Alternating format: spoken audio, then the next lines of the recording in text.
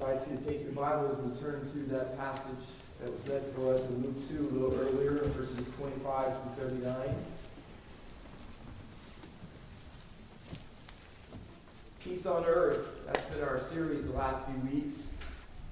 It's a biblical phrase that's actually plastered all over the cover of countless Christmas cards. Perhaps you've got one this season already. It's placarded on church buildings worldwide. It's sung by religious people, we just did, throughout thousands of congregations and churches. Hark the Herald Angels puts it this way: peace on earth and mercy mild. So many people's thoughts turn to Jesus at Christmas, coming to bring peace on earth. And that's exactly what the angels said to the shepherds that we saw last week in Luke chapter 2, verse 14. But although there's a lot of people who talk about and think about Jesus bringing peace on earth at Christmas, not nearly enough people think about how Jesus brought peace on earth. See, week one, we talked about this. We have talked about how you and I need the peace that Jesus brings. And in week two, we talked about that we need the peace that Jesus brings, and he's the only one that can bring it. And today we're going to talk about how Jesus brings peace on earth and what that means in your life and mine.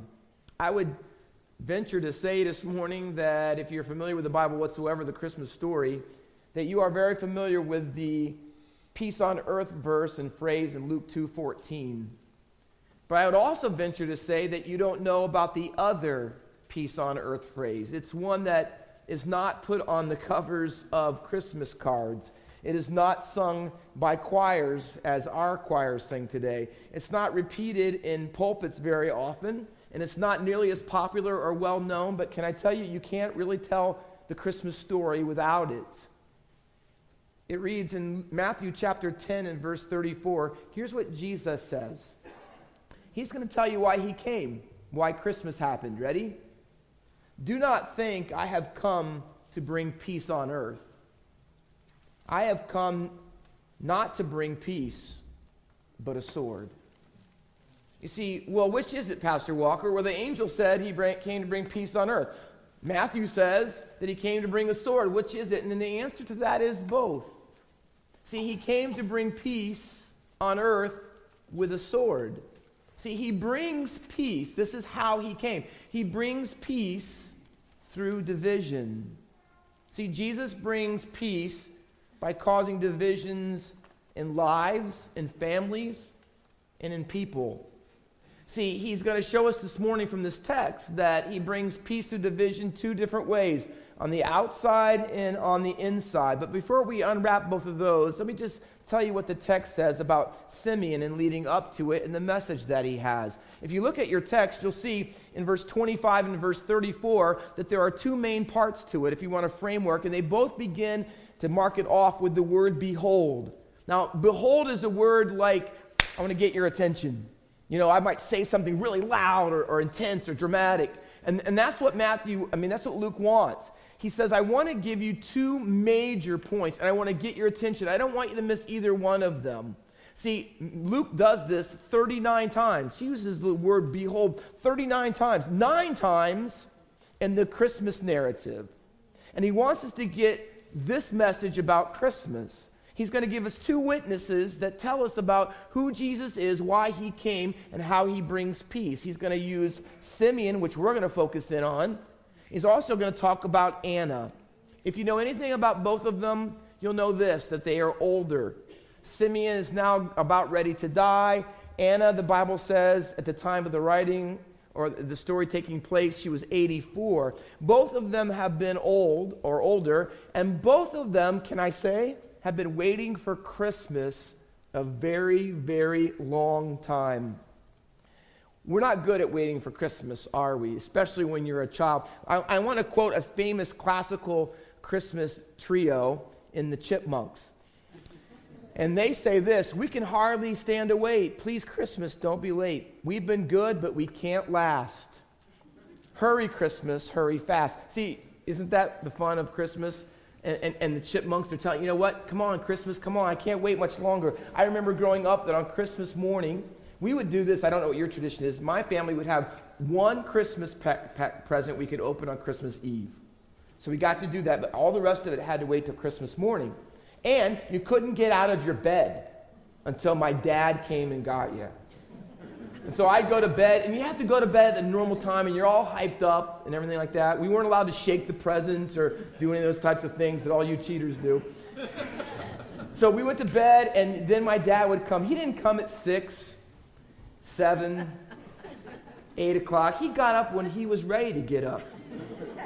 And he'd come, and I had 2 sisters and me, and of course, he'd go get my sisters first because they were older. I was the youngest.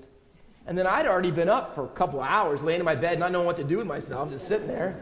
And he'd knock on the door, he'd come in, and then I would go like this, pretending I'd been asleep. I didn't want to act immature like it kept me up all hours, or anything. But you know what? Christmas couldn't come fast enough. He was so slow getting around to coming and seeing us and getting us up. Time passed like it was eternity. Simeon and Anna, they've been waiting for Christmas a long time. In fact, in 2:25 and 2:38, here's the description of both of them using the exact same verb, waiting. Simeon was waiting for the consolation of Israel. In 2:38, it said Anna was waiting for the redemption in Jerusalem. Now see, they're both waiting, same verb. It says this, to look with eager expectation. They were excited like little kids. They're waiting for Jesus, the Messiah, to come into the world, and they've been waiting for a long time.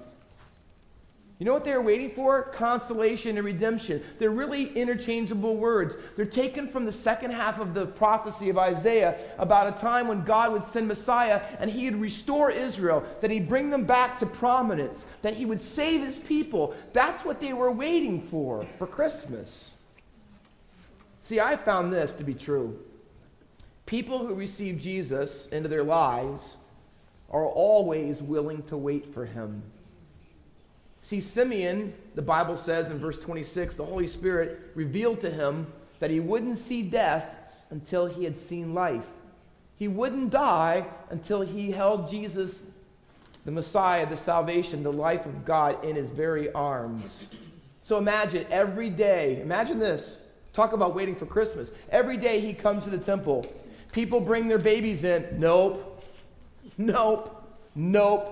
Nope, the Holy Spirit's not leading him. He's not showing, this isn't the one. And day after day, and days turn into weeks, and weeks turn into months, months turn into years, waiting. The Bible says that Anna was married when she was 16, which was not uncommon back then. Her husband dies 7 years later when she's 23. 23 to 84. You do the math. That's 6 decades. 6 decades of coming to the temple. 60 years of waiting. She's been a widow that long. Still no Christmas. Can I ask you, this Christmas, are you waiting? Say, Pastor Walker, I've been waiting for a long time. And it's difficult, isn't it? In an age of instant gratification and fulfillment, when we're used to getting things what we want, when we want it, and how we want it. But maybe you're here at Christmas and everybody else at least pretends on the outside to be happy and joyful, but not you. You feel lonely, abandoned. Perhaps this was a year of great loss of people that you love, things in your life, things that you're used to having, longing for things to be set right. Why doesn't God come into my life and make it right? See, life hasn't turned out, you'd say. Life hasn't turned out the way that you expected to. I never thought that 2021 would include all the things it has. For some, you're waiting, still waiting for your family to be put back together. Waiting finally to get married and have a family of your own. You're waiting and you're still waiting for your prodigal child who has grown up and turned his back or her back on God. You're still waiting, you're still praying, you're still hoping that their lives will be changed. You see, you read the story of Simeon and Anna, and you know what it teaches us? It teaches us that God sees you. See, he knows when you come to church every week and you're waiting, you come next week and the next week, and you come month after month, year after year, and you're still waiting. You still be faithful. You're coming to church. See, he sees you. He has not forgotten you. I can read scripture as well as you, and here's what I found out. No one who's ever waited on God has ever been disappointed. Simeon and Anna teach that Jesus is definitely worth the wait. See, there are things in life that aren't, though. Have you ever been to the amusement park and this new roller coaster, and it's touted as the best, the highest, the fastest, all this stuff, and so you're going to get in line, you're in line, and you're in line. I mean, you are in line. You can't even see the gate where you're standing. Hours and hours pass. I have been told, now I wouldn't do this because I can't handle it. All that ride stuff makes me sick anymore. But there are people who stand in line. They told me the other day, I stood in line 4.5 hours for a 2-minute ride. The first thing I said is, I will pray for you. Because you might have, right there, you know what I'm saying? And then you get the 2 minutes are over, and you go, okay, that was all right. That wasn't worth 4 hours of wait. You go to a restaurant, someone tells you, maybe at Christmas, you got to go to this new restaurant. It just opened up, I'm telling you, and they tell you about certain meals, and it's fantastic. You got to go there, the prices are nice, and you go there, and you walk in, and you get the meal, and you sit down, and they didn't even come for 20 minutes to even know that you exist at the table yet. And you try to tell them, this food, this is the best burger, and whatever, and you pay all this money and have all this time, and you go, it's all right. It really wasn't worth all of that. A movie, you got to see this movie. Oh, you got to read this book. See, our life is still, you know what? There are a lot of things in life that you wait, and it's not worth it. But can I tell you this? Waiting for Jesus is always worth it. See, when Jesus comes at Christmas, he comes. He comes to change your life. But I got to ask you a question. What kind of peace are you looking for Jesus to bring? Because that's the decisive question, isn't it? For Israel, they were looking for Jesus to bring political deliverance, political peace. That's what they really wanted, because they thought if they could get rid of Rome, all their problems would be solved and their life would be completely like they wanted it to be. They'd have peace. They wanted economic peace. See, most of them were struggling just to make it and scratch out a living. Maybe you feel that way. I pay the bills, but it isn't much more than that. See, they thought if God would give them back all the riches that they thought they deserved. But see, when Jesus brings peace, here's what people realize who know him. That the greatest thing, the greatest need they have is not political or financial peace. It's restoration with God. See, they need eternal life.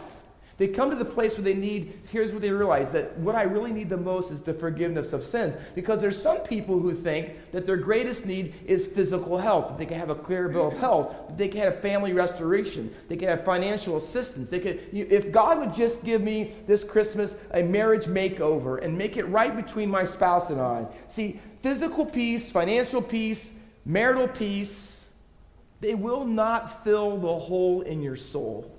They won't. Because that hole is Jesus-shaped. And that's what Simeon knew. Simeon knew that what he really needed was not something out there, but something in here. He needed Jesus in his life.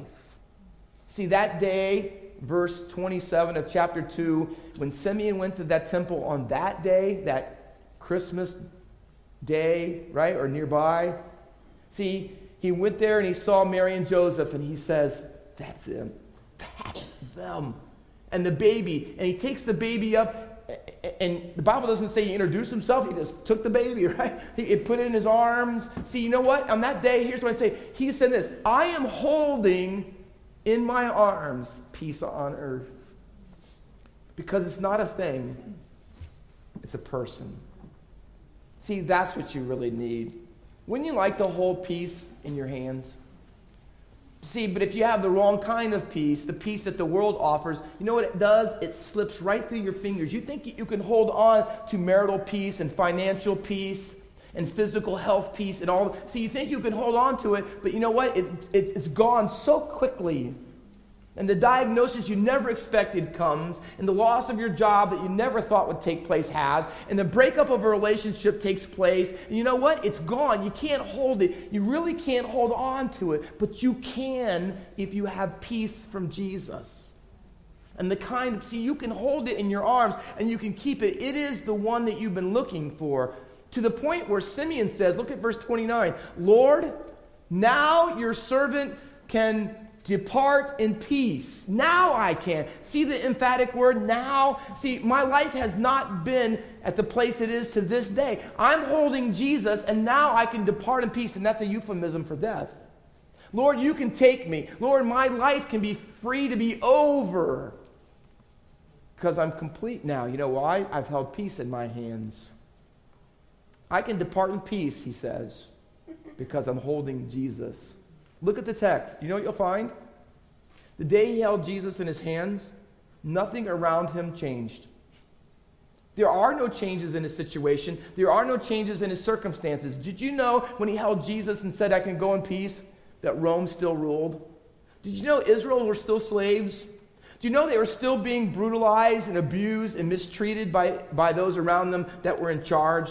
Do you know Anna, who was 84, had waited 60 years? Did you know when Jesus came, she still remained a widow? Here's what peace is. Peace is not God coming into your life to change your circumstances and your situation. He's coming to your life to change you. To change you. So let me ask you, what do you require in order for you to depart in peace? Well, you know what, Pastor Walker, I'd love to have my life would be full if I just got a husband. If I just got a better paying job, that would do it for me. If I had a clean bill of health, if I had some personal vindication and people would see me for who I really am. You see, none of those things are the keys to peace. If you get your keys out, most people have a number of keys on their keychains. And we have that spiritually too, you know that? See, you've got a key on your keychain, a bunch of them, and one of the keys you give to your wife because you think, if I give her a key, she'll be the key to peace for me. And you have another key, and you get it out and use it sometime, and it's your children. If your children obey you and do all the right things, and they really make you proud, see, that's a key, and you get that out, and you put it in the lock, and you think you can unlock peace with it. You give your boss a key because if you're good at work and your boss acknowledges it and you get the promotion and you move up the ladder and you make the money that you need to have. And see, that's a key that you take out. And another key is your friends. If you could have close friends and be close and people you can trust, depend on, have relationships with, see, that's peace. And so we break out our keychain and we have keys for all these things. A couple years ago, I got a car. It's in the driveway over there. You know what I love about it? It doesn't have any keys. I don't have to lose them anymore.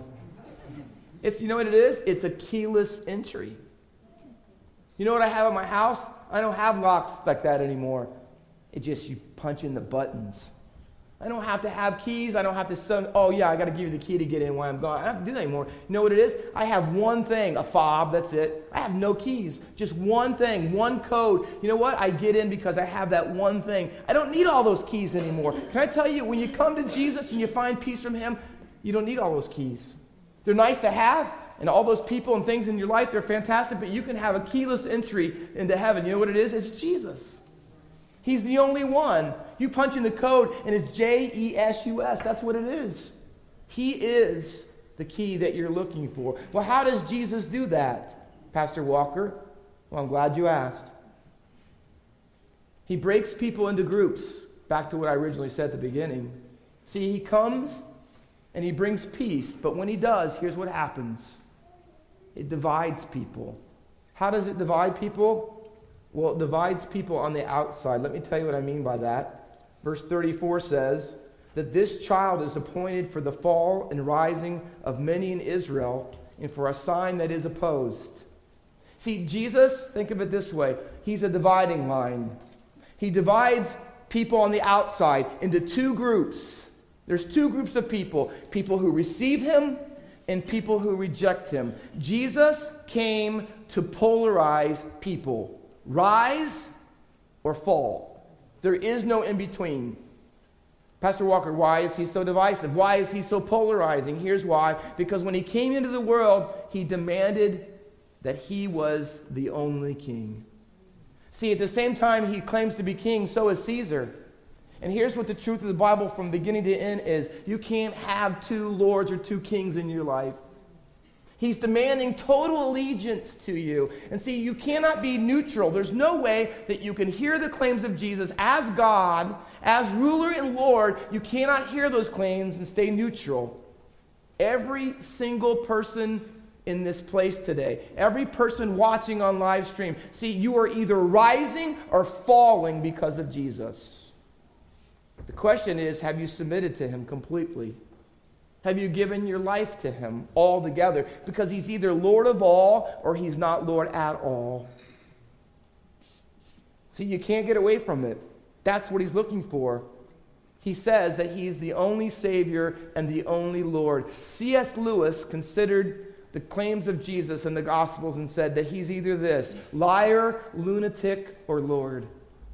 Because you can't have anything in between that. He's either a complete liar, he's either out of his mind, or he is who he said he is. He is Lord, and you have to be the one who decides. And there are people here this morning, and I know many of you personally, you've thrown everything overboard, and you've received Jesus as your Lord and Savior, and he is supreme in your life and every facet of your life.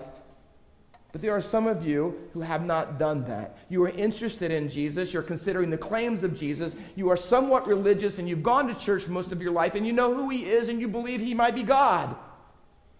But that's completely different than whether he's the Lord of your life. The most important question that you'll ever consider is this: what side of the dividing line are you on? Not like, I should say, have you given your life to Jesus? That's how you know what side of the line you're on. Have you? Have you given your life to Christ? Not like the woman in the song. Have you heard, a little older, Jesus, Take the Wheel? Have you heard that? It's a woman, and I'll summarize, driving down the road, icy road, Christmas time, winter time. Her child's in the back seat. She loses control. Her life flashes before her eyes. She throws her hands off the wheel and says, Jesus, take the wheel. Listen to what she says. Jesus, take the wheel. Take it from my hands. Because I can't do this on my own. I'm letting go, so give me one more chance. Save me from this road I'm on. Jesus, take the wheel. That sounds pretty good, doesn't it? It's not. You know why? Because Jesus is polarizing. He doesn't just want to take the wheel. He wants the wheel, the keys, the title to your car, the whole thing. See, he didn't come to give you one more chance as if one more chance would do it for you. He doesn't want to come into your life because you're in an emergency crisis situation, sliding on ice with your child in the back seat. He doesn't want you to throw your hands up in the air and say, okay, I can't do it now. Now I realize. See, he doesn't want you to say, come into my life, Jesus, to solve my crisis. I have an emergency, God. I'm on ice. My life is falling apart. Can you come into my life and make my present situation better than what it is? See, that's what she says in the song. Save me from this road I'm on. That's where most people are, because they want that kind of peace. God, make all the problems on the outside go away. Save me from the... Can I tell you this? He didn't come to save you from the road you're on. He came to save you from the sin you're in. That's what he came for. He doesn't want to just touch your road. He wants to touch everything. He wants to have the complete control of your life. So Jesus divides people on the outside between receivers and rejectors. But it's even more. In fact, can I say it's deeper than that?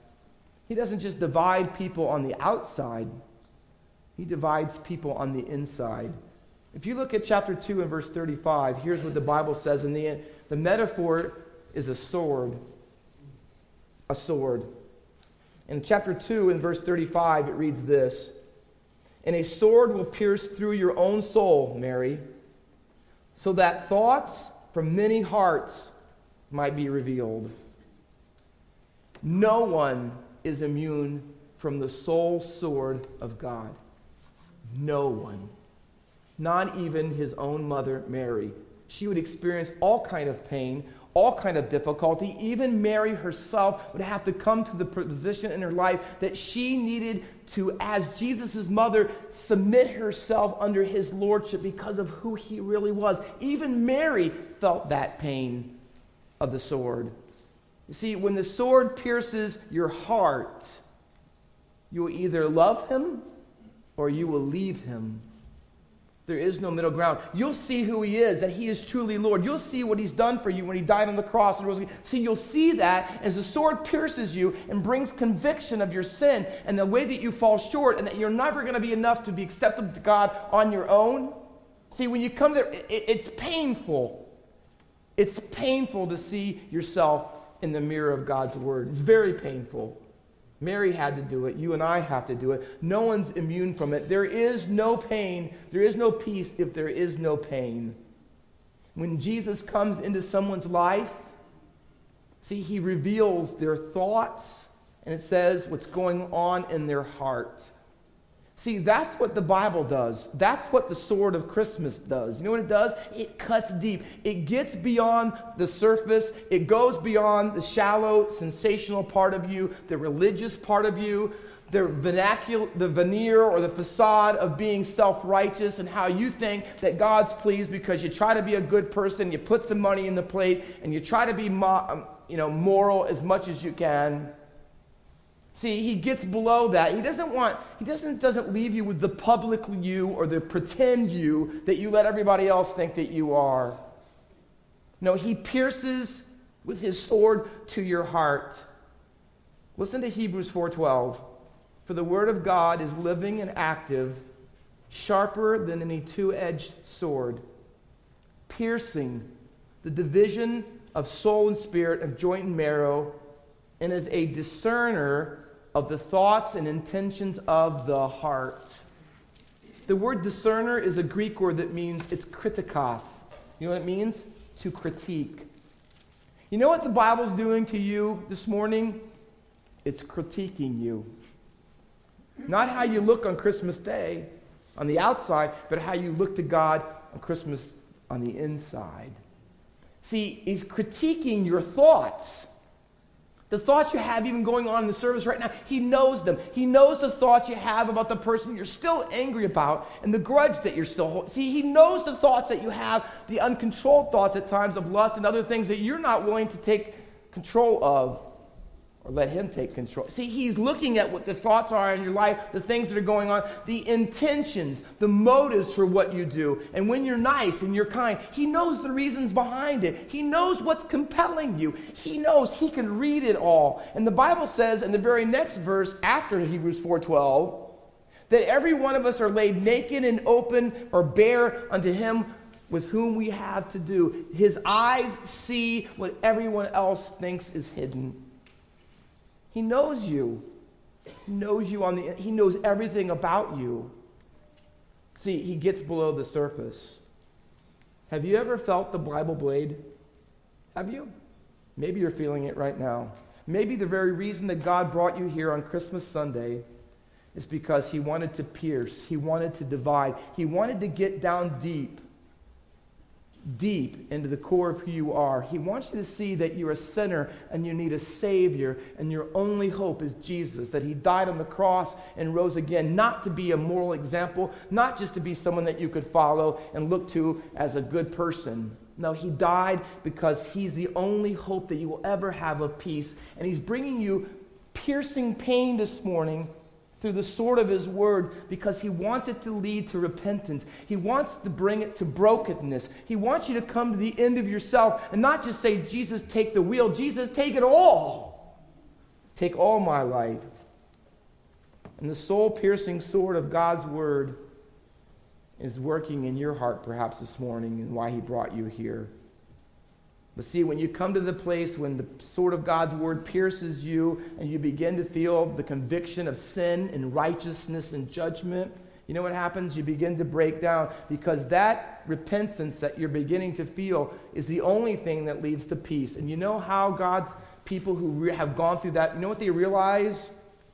They realize this, that the reason I can be saved, the reason I can have a new life, the reason I can have Jesus' peace, the only way is because he took the ultimate sword for us all. Isaiah 53:5, a prophecy about the Messiah. Listen to the words, talking about Jesus. He was pierced for our transgressions. Do you hear that? See, he's putting the sword of the Word of God and cutting into you. You know why? So that the other sword doesn't have to. See, on the cross, he took the sword of God's punishment, the sword of God's judgment. See, he was pierced with a sword for your transgressions. Where every time you've stepped over the boundary, every time he said, this is what I want you to do, and you don't do it. See, every time you've transgressed his word, he says, I took that sword for you. I took that. I was pierced with your transgressions, it says. I was crushed by your iniquities. Listen to this. And the chastisement of your peace was upon him. He said, I took the sword you deserved, and they crushed me with it, and they killed me with it. Why? So I could bring you my peace. See, that's what Christmas is. Christmas is how he brings peace. You know how he brings peace? With a sword. The question is, which side of the sword are you on? Have you received him? Have you surrendered your life to him? Have you called on him to be your Savior? Have you sought the forgiveness that only comes through his cross, death, and resurrection? Are you a Jesus receiver or a Jesus rejecter? Will you have peace today? I pray that you would. Let's pray.